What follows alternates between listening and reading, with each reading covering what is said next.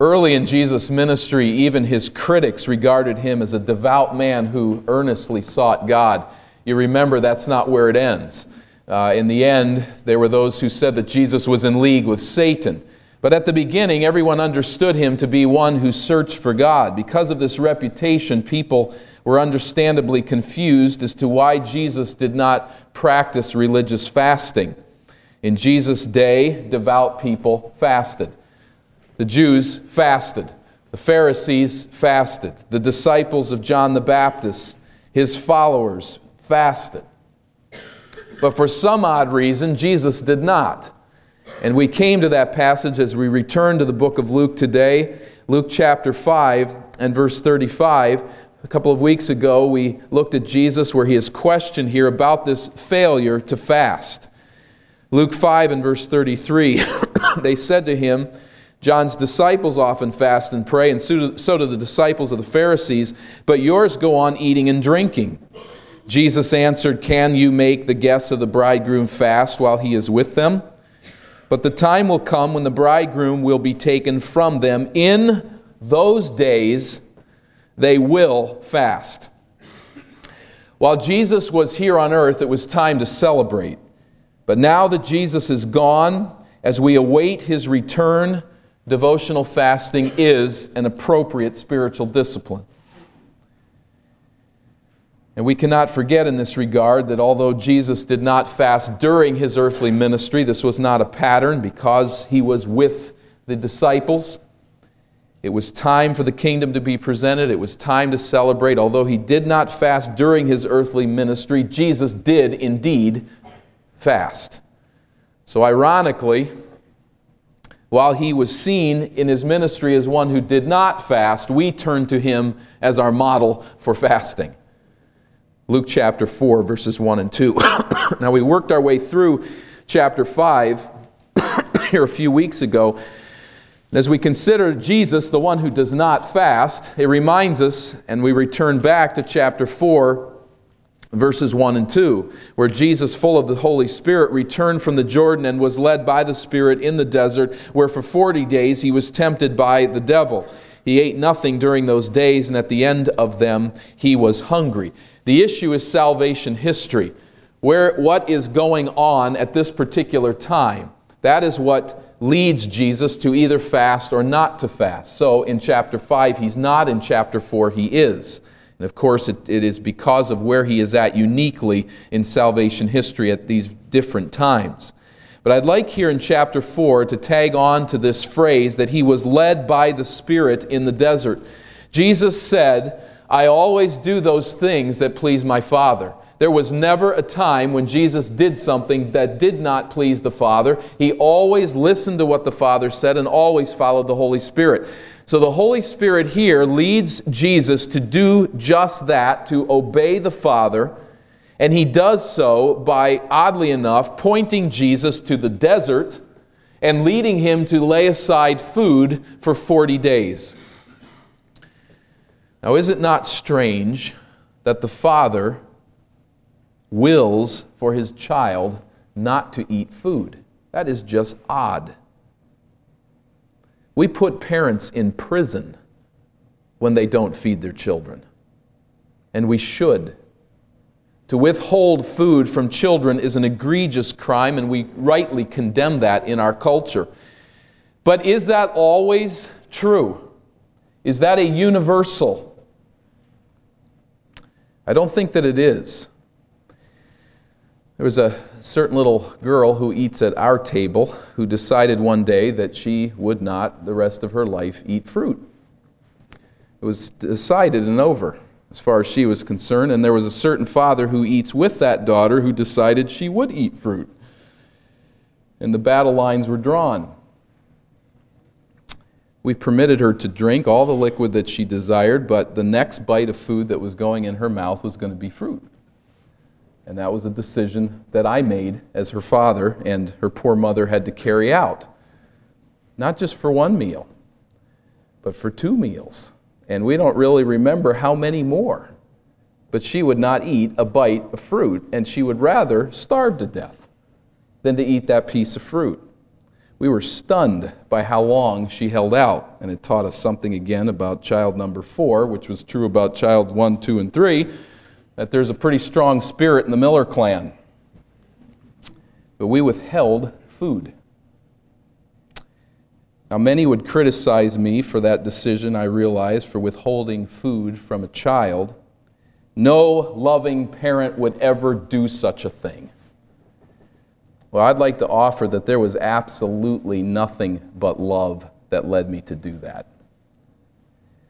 As vital as it is to care for our children's spiritual nurture, it is more important to care for their physical nurture. It is more important for us to care for their spiritual nurture and their moral well-being, and to teach them that there are laws and that there are rules and that there are words that they must obey when they don't feel like it. I hated that experience. Beth hated that experience. But we withheld food for reasons other than abuse. I would suggest they were reasons of love. Physical pain is sometimes brought upon our children when we in fact love them. Why would a loving God ever even suggest that one of His children suffer hunger?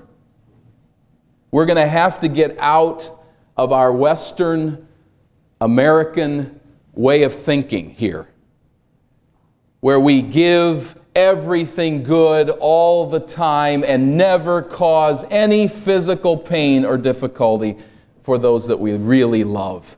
That is not biblical love.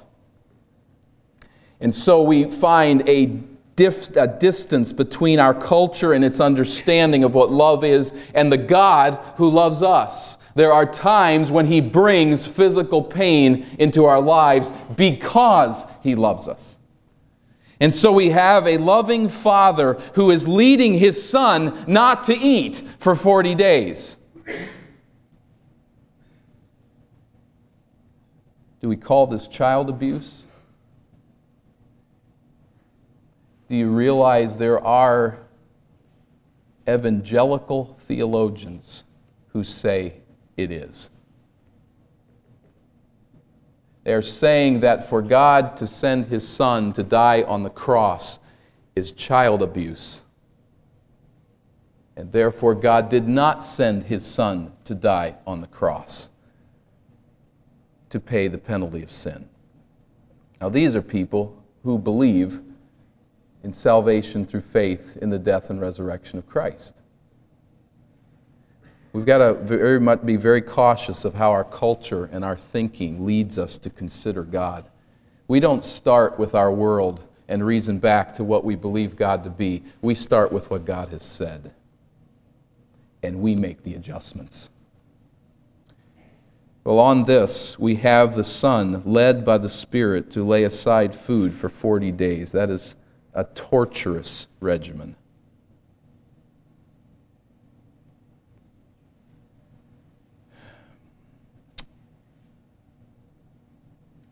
Certainly this was rare.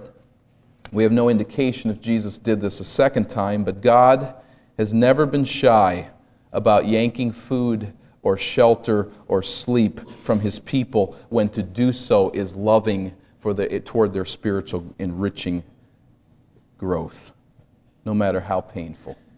In fact, Jesus did not miss the fact that what He was experiencing in this Spirit-initiated fast was something God had done before in the life of His people. After God demonstrated His amazing love for the Israelites by delivering them from Egypt and walking them through the Red Sea, God led them into the desert regions where there was no food and there was no water. And even the open theist would say that God knew there was no food and there was no water out there. He knew where He was leading them. He led His people to be hungry and to be thirsty. Why would a loving God do that?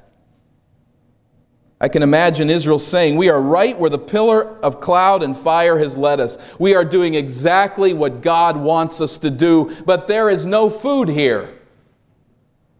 We followed God's leading, but there's no water in these parts. What is going on? Is this a loving God's method of operation? Why deprive the Israelites of food?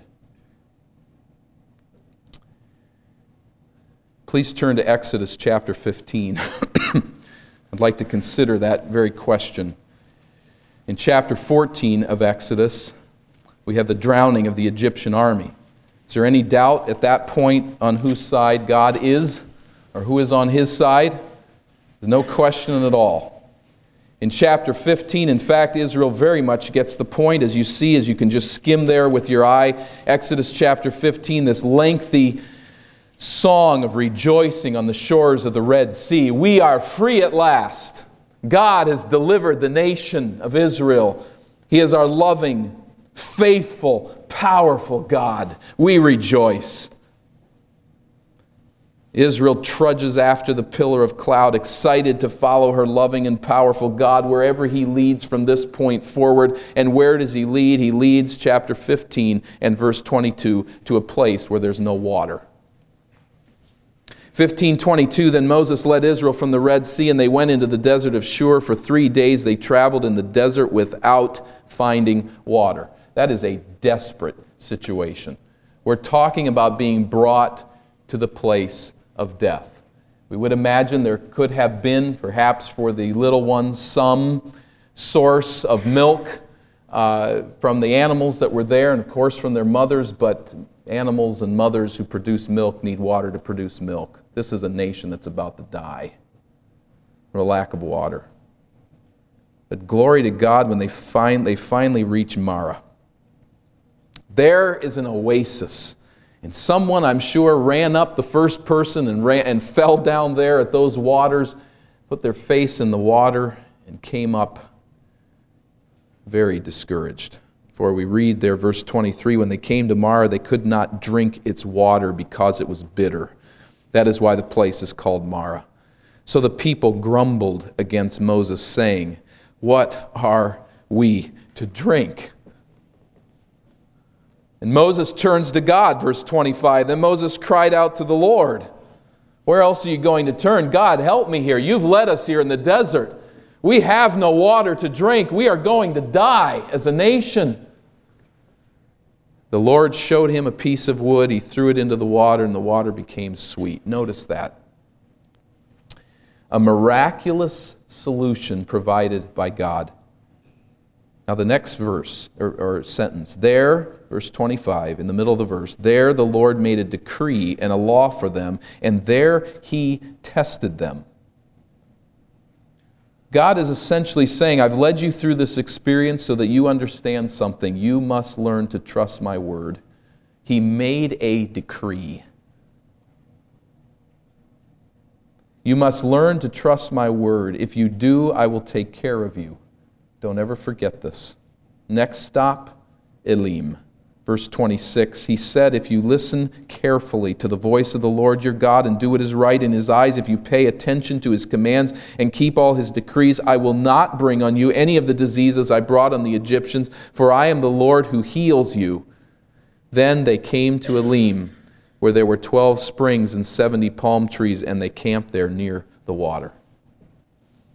Crisis over. Here they were, with plenty of water, and everybody is happy. And then the pillar of cloud rises and begins to move. And the Israelites again trudge on, having learned the lesson. If we hear His word, if we follow what He says, if we honor His decree, He will provide. Where will the cloud lead this time? To a place with no food. Chapter 16 and verse 1, the whole Israelite community set out from Elim and came to the desert of Sin, which is between Elim and Sinai, on the 15th day of the second month after they had come out of Egypt. In the desert, the whole community grumbled against Moses and Aaron. The Israelites said to them, if only we had died by the Lord's hand in Egypt. There we sat around pots of meat and ate all the food we wanted. But you have brought us into this desert to starve this entire assembly to death. Now notice what is said of God's relationship to Israel in verse 4. And the Lord said to Moses, I will rain down bread from heaven for you.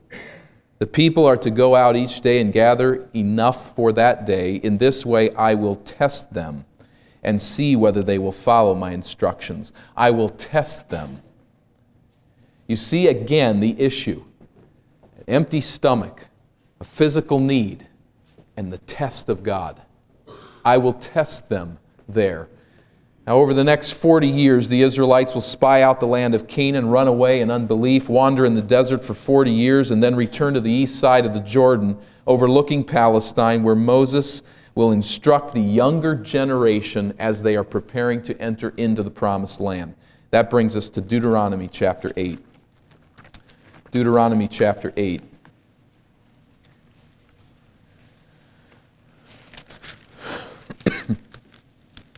The setting of this chapter, Moses recounting the days in the desert when Israel had no food and no water. And he summarizes the purpose of that ordeal. Chapter 8 and verse 1, "Be careful to follow every command I am giving you today so that you may live and increase and may enter and possess the land that the Lord promised on oath to your forefathers." In other words, do not do what your forefathers did, whose bones you've buried in the desert. Trust God, and He will give you the land that He has promised to you. Then, in order to further encourage this new generation, Moses points back to God's dealings with the older generation. Verse 2, "Remember how the Lord your God led you all the way in the desert these 40 years to humble you and to test you in order to know what was in your heart, whether or not you would keep His commands." Now, He's talking to them about their experience, but He's talking also about their forefathers who have fallen in the desert. What was God's purpose? What was it? In order to know what was in your heart.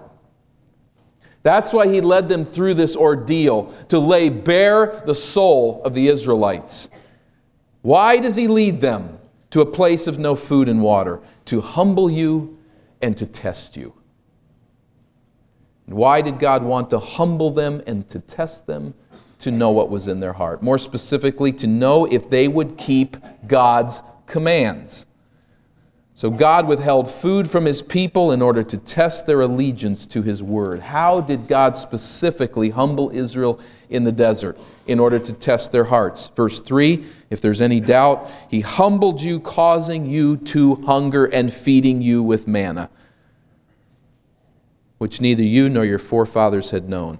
You see there that God, who loves His people, caused them to be hungry, in order that He might feed them with manna. What did God find in the Israelites' hearts when He led them to be hungry? What did He find there? Construct the list in your mind. He found grumbling. He found complaining. He found rebellion. He found selfishness. When He took the food away and the empty stomach was left, He found in the heart all kinds of moral filth. Well, what else can you expect? I mean, without being dishonoring to God, what is He expecting He's going to find? You're walking around in this hot desert with no home, no food, no water. That would make anybody grumpy, right? Wrong. That would not make anyone grumpy. They grumbled and complained and lusted and rebelled, not because their stomachs were empty, but because their hearts were full of grumbling and complaining and lust and rebellion. At the end of a 40-day fast, none of that sinful sludge oozed out of Jesus, because it wasn't there. And when God opened His heart, it was found to the very core to be pure and to have no dependence upon food. Isn't it easy for us to get this mixed up? If I had the food in my stomach, I wouldn't be so crabby. We draw that conclusion a lot of times, don't we? And there is a connection, isn't there? It's easy to become irritable and selfish and short-tempered when we've missed a meal or two, or we've missed a night of sleep, for that matter. Is it not easy to excuse that behavior because of what we are lacking physically? I'm sorry I was so short with you. Oh, don't worry about it. We'd been too long without food. We just needed lunch. Which being interpreted is our good behavior owes less to the filling of the Holy Spirit and more to the filling of our stomachs. In fact, we are all quite capable of blunting the cravings of the flesh with food. Food can take one's mind off of immoral thoughts. Food can take one's mind off of bitter thoughts and angry thoughts and failure and discouragement. It can blunt the heartaches of this life. Food is, let me say here, a wonderful gift of God that we should routinely participate in. All right? I've spoken on these things sometimes and people look at me as if I never eat food. I eat lots of food, okay? It's good. We should eat it. But food is a wonderful gift to be enjoyed to God's glory with regularity. Can act like a drug. It pacifies us. It numbs us to other passions which fester in our soul. In fact, we should be warned. If you enter a fast to seek God, it is quite possible that you will see a side of yourself you don't want to see. You will see sin that bubbles up to the top that you really don't want to have to deal with. What did God find in their hearts? That's question number one. Second question, what did God do about it? Isn't this amazing? What did God do to the grumbling and the complaining about food? He gave them food. If God is a sinister and mean and angry father who withholds food from his children, He would say, and as a matter of fact, I'd probably have been tempted to say, you aren't getting anything till you quit complaining. God gives them food. And I'm not saying, by the way, that's the way that we should always operate as parents. But you see the grace of God here, which neither you nor your fathers had known. I provided this manna. It was unknown in Israel's previous history. Why did God withhold food and water from the Israelites? To teach you. The purpose was teaching. What was the lesson? Verse 3, the middle of verse 3, to teach you. There's the purpose, that man does not live on bread alone, but on every word that comes from the mouth of the Lord. Now that is amazing grace. Israel complained and bellyached and questioned God, and how does God respond? He feeds them. So He led them to fast, they complained, and He gives them manna. Why? To teach them to trust God more than they trusted and relied upon food. To teach them that God would provide their needs in His way, in His time, and they could always trust in it. Now, let's fast forward 1,500 years, and we see Jesus of Nazareth emerging from the Jordan River where He has just been baptized. Luke chapter 4.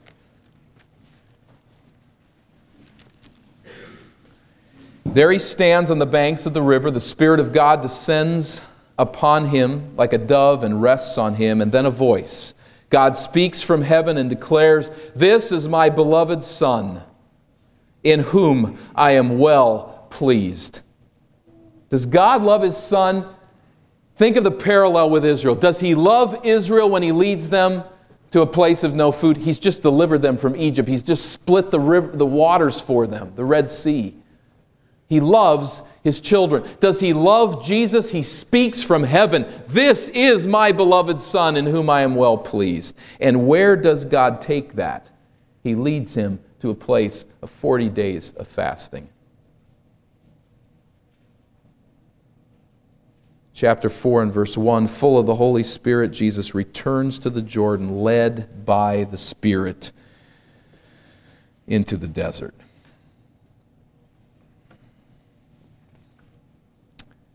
He led Israel into the desert to test them. He leads His Son into the desert to test Him. In verse 2, as we've noted earlier, for 40 days he's there tempted, and he eats nothing and is hungry. Jesus' body is incredibly weak. His spirit and mind are under unbelievable strain. Every cell in his human body is screaming for food. His life hangs in the balance. He is isolated with no help, no friends. He's alone with no support or accountability. And in this vulnerable, desperate position, the devil says to him, if you are the Son of God, tell this stone to become bread. The Greek text would not indicate, I don't believe, that he's saying if. Now, I'm not sure. Maybe you are, maybe you're not the Son of God, so let's figure this out. Why don't you make this bread? I think he's really saying, you're the Son of God. That's who you are. So do this. Feed yourself.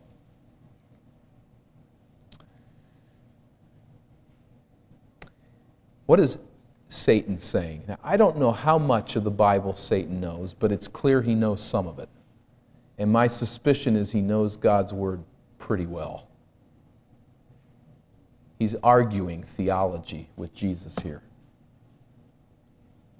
And Satan, I think, is saying, he knows the parallel between what Jesus is experiencing and what Israel was experiencing, and that's where Satan goes for his argument. He says essentially, Israel of old was led by God to hunger in their desert wanderings. You have been led by God to hunger in your desert wanderings. What did God do, Jesus?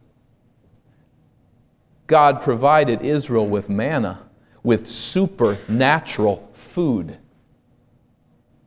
You are the Son of Man. You are God. So do what you did back then and provide supernatural food in the desert. You did it once, Jesus.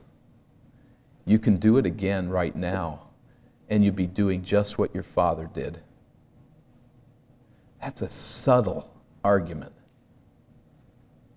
What is at stake? Jesus knows that he has been led by God into the desert area to be tested. He can listen to the word of Satan, or he can wait for what? For the word of his Father. He can feed on this bread now, or he can feed on the word of the Father. In fact, there's something human beings need much more desperately than food, Jesus understands, and that is God. He had learned experientially exactly what God wanted to teach Israel, verse 4. And what does he say? Is this any mistake? Jesus says, it is written. Man does not live on bread alone. Jesus was obviously meditating here upon Israel's experience as recorded in Deuteronomy 8 that we've looked at earlier. There was something about God's revelation concerning Israel's fasting during the 40 years in the desert that sustained Jesus in this 40-day fast. Satan, says Jesus, you are all wrong. You are telling me that above all else I must have food.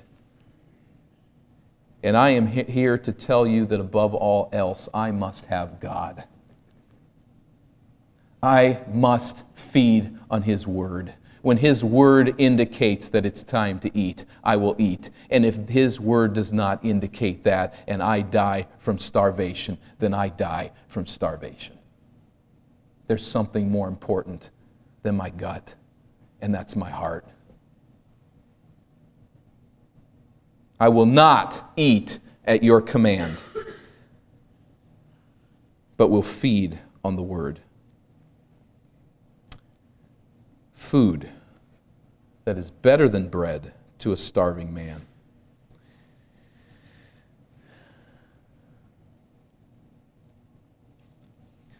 We come back to Luke 5. This really opens some new vistas, doesn't it, into the Jesus who didn't fast. This Jesus who did not fast says, it's not time right now during my earthly ministry, but when I leave, then they will fast. Why would a loving God purposefully withhold food from His children? Why would He withhold food from Israel? We've seen what He says. Why would He withhold food from Jesus? We've seen what He says. Why does He encourage us to fast? And let me just throw in here a quick sideline. This may not be physically His will for everyone, and so it is not given as a command, but it is given as an expectation. Not everyone perhaps can honorably do that, but probably far more could than think possible. That having been said, why does He encourage us as our loving Father to set aside food? God's Word does not encourage fasting because God is an unloving Father. It does not encourage fasting so that we will become spiritually proud in self-discipline. In fact, if fasting does not produce humility, don't touch it. If it produces pride, get rid of it. But God, I think, encourages fasting as a discipline through which we can learn to depend upon Him apart from the pacifying influence of physical food. Fasting, then, can expose the worst in us. In Israel, it was grumbling and rebellion and selfishness. So we might stop and say, why then do it? If it's going to expose what is weak and what is wrong in my soul, why do it? First of all, fasting is a spiritual discipline that tests the fiber of our faith in God. Secondly, why do it? God delights to provide spiritual food for the hungry soul.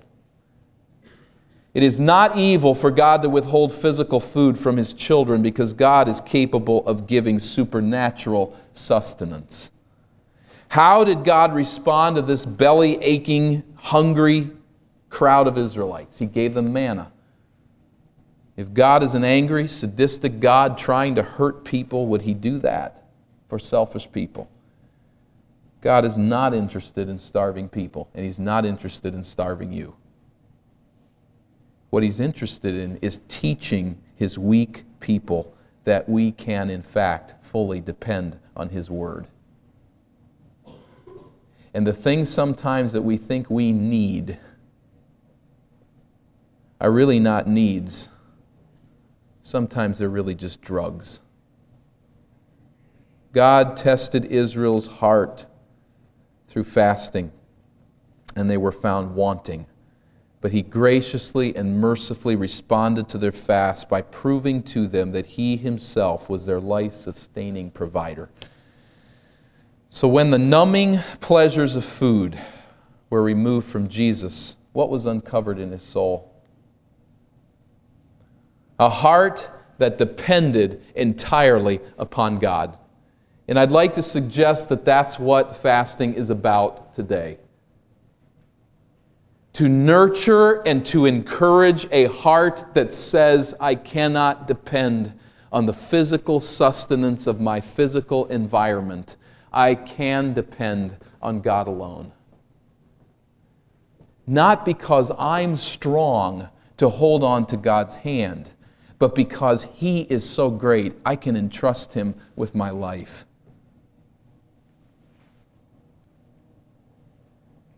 Jesus would prefer to starve to death than to dishonor God.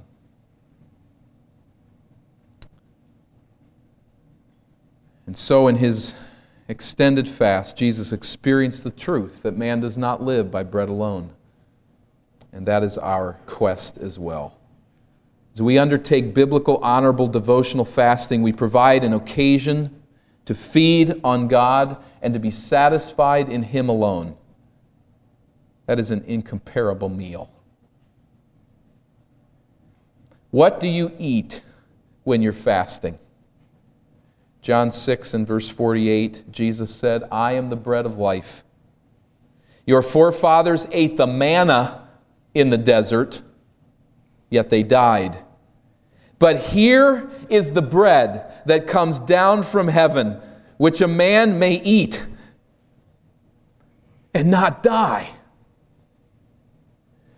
You see that bread descending from heaven? You see that bread on the ground as the Israelites go to pick it up?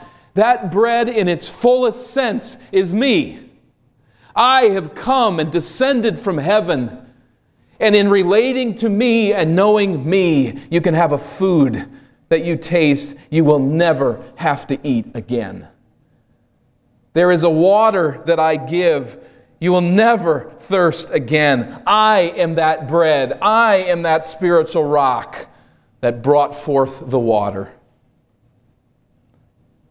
I, says Jesus in John 6, am the living bread that came down from heaven. If anyone eats of this bread, he will live forever. This bread is my flesh, which I will give for the life of the world. There may be reasons God does not want you to fast, be at peace. But if He leads you to do so, know that He loves you.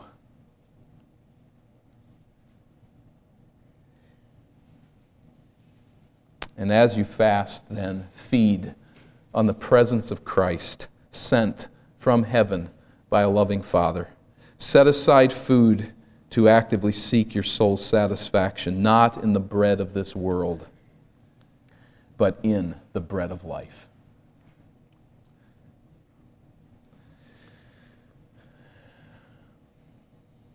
Let's talk to our Father in prayer.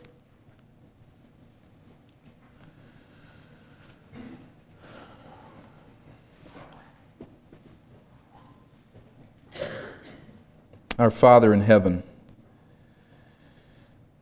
we sense how weak we are, how little we dare, how little we risk,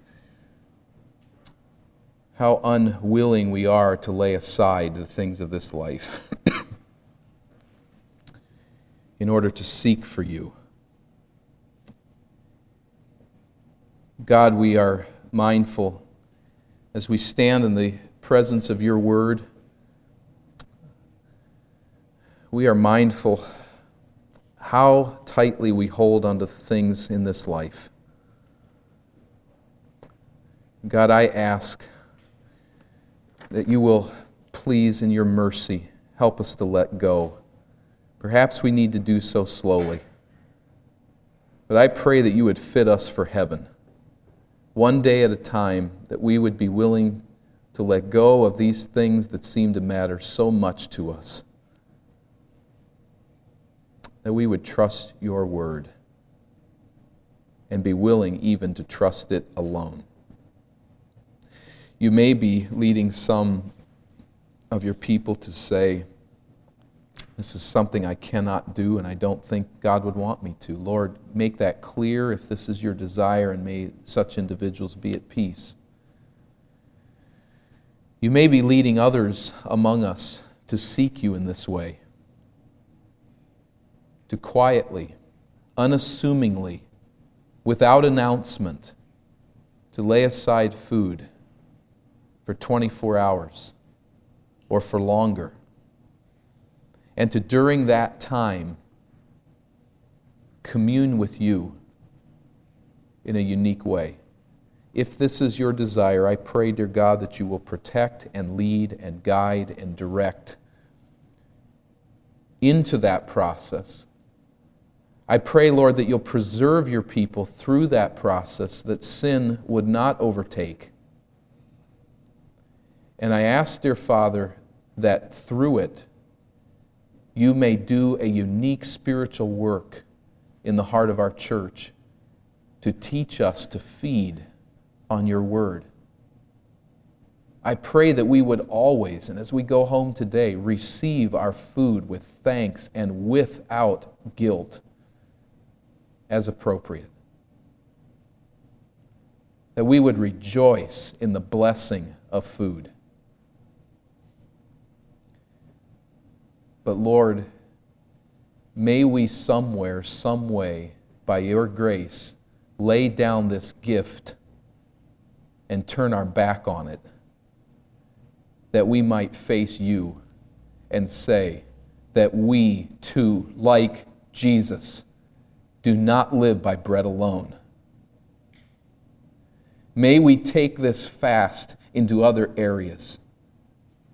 May there be times when we lay down sleep and turn our back and say, I do not live by rest alone. May we lay down our wealth and say to you, I do not live by wealth alone. And may we in all of our lives, Lord, not through self-promoting religious regimens, but through a heart of humility and meekness before you, may we lay down the things of this world and turn our back periodically, systematically, to continue to nurture our hearts to be ready to meet you in eternity. I pray that we would do this so that someday, as our eyes close in death, our hands are not clenched. They are not clinging to the things of this world. They are open, seeking to receive the pleasures of heaven. May we hold loosely to this life, and may we pursue you with all of the energy and wisdom that you would provide us. I pray this for this church, for my own heart, that this would be our experience. In the name of Jesus I pray. Amen.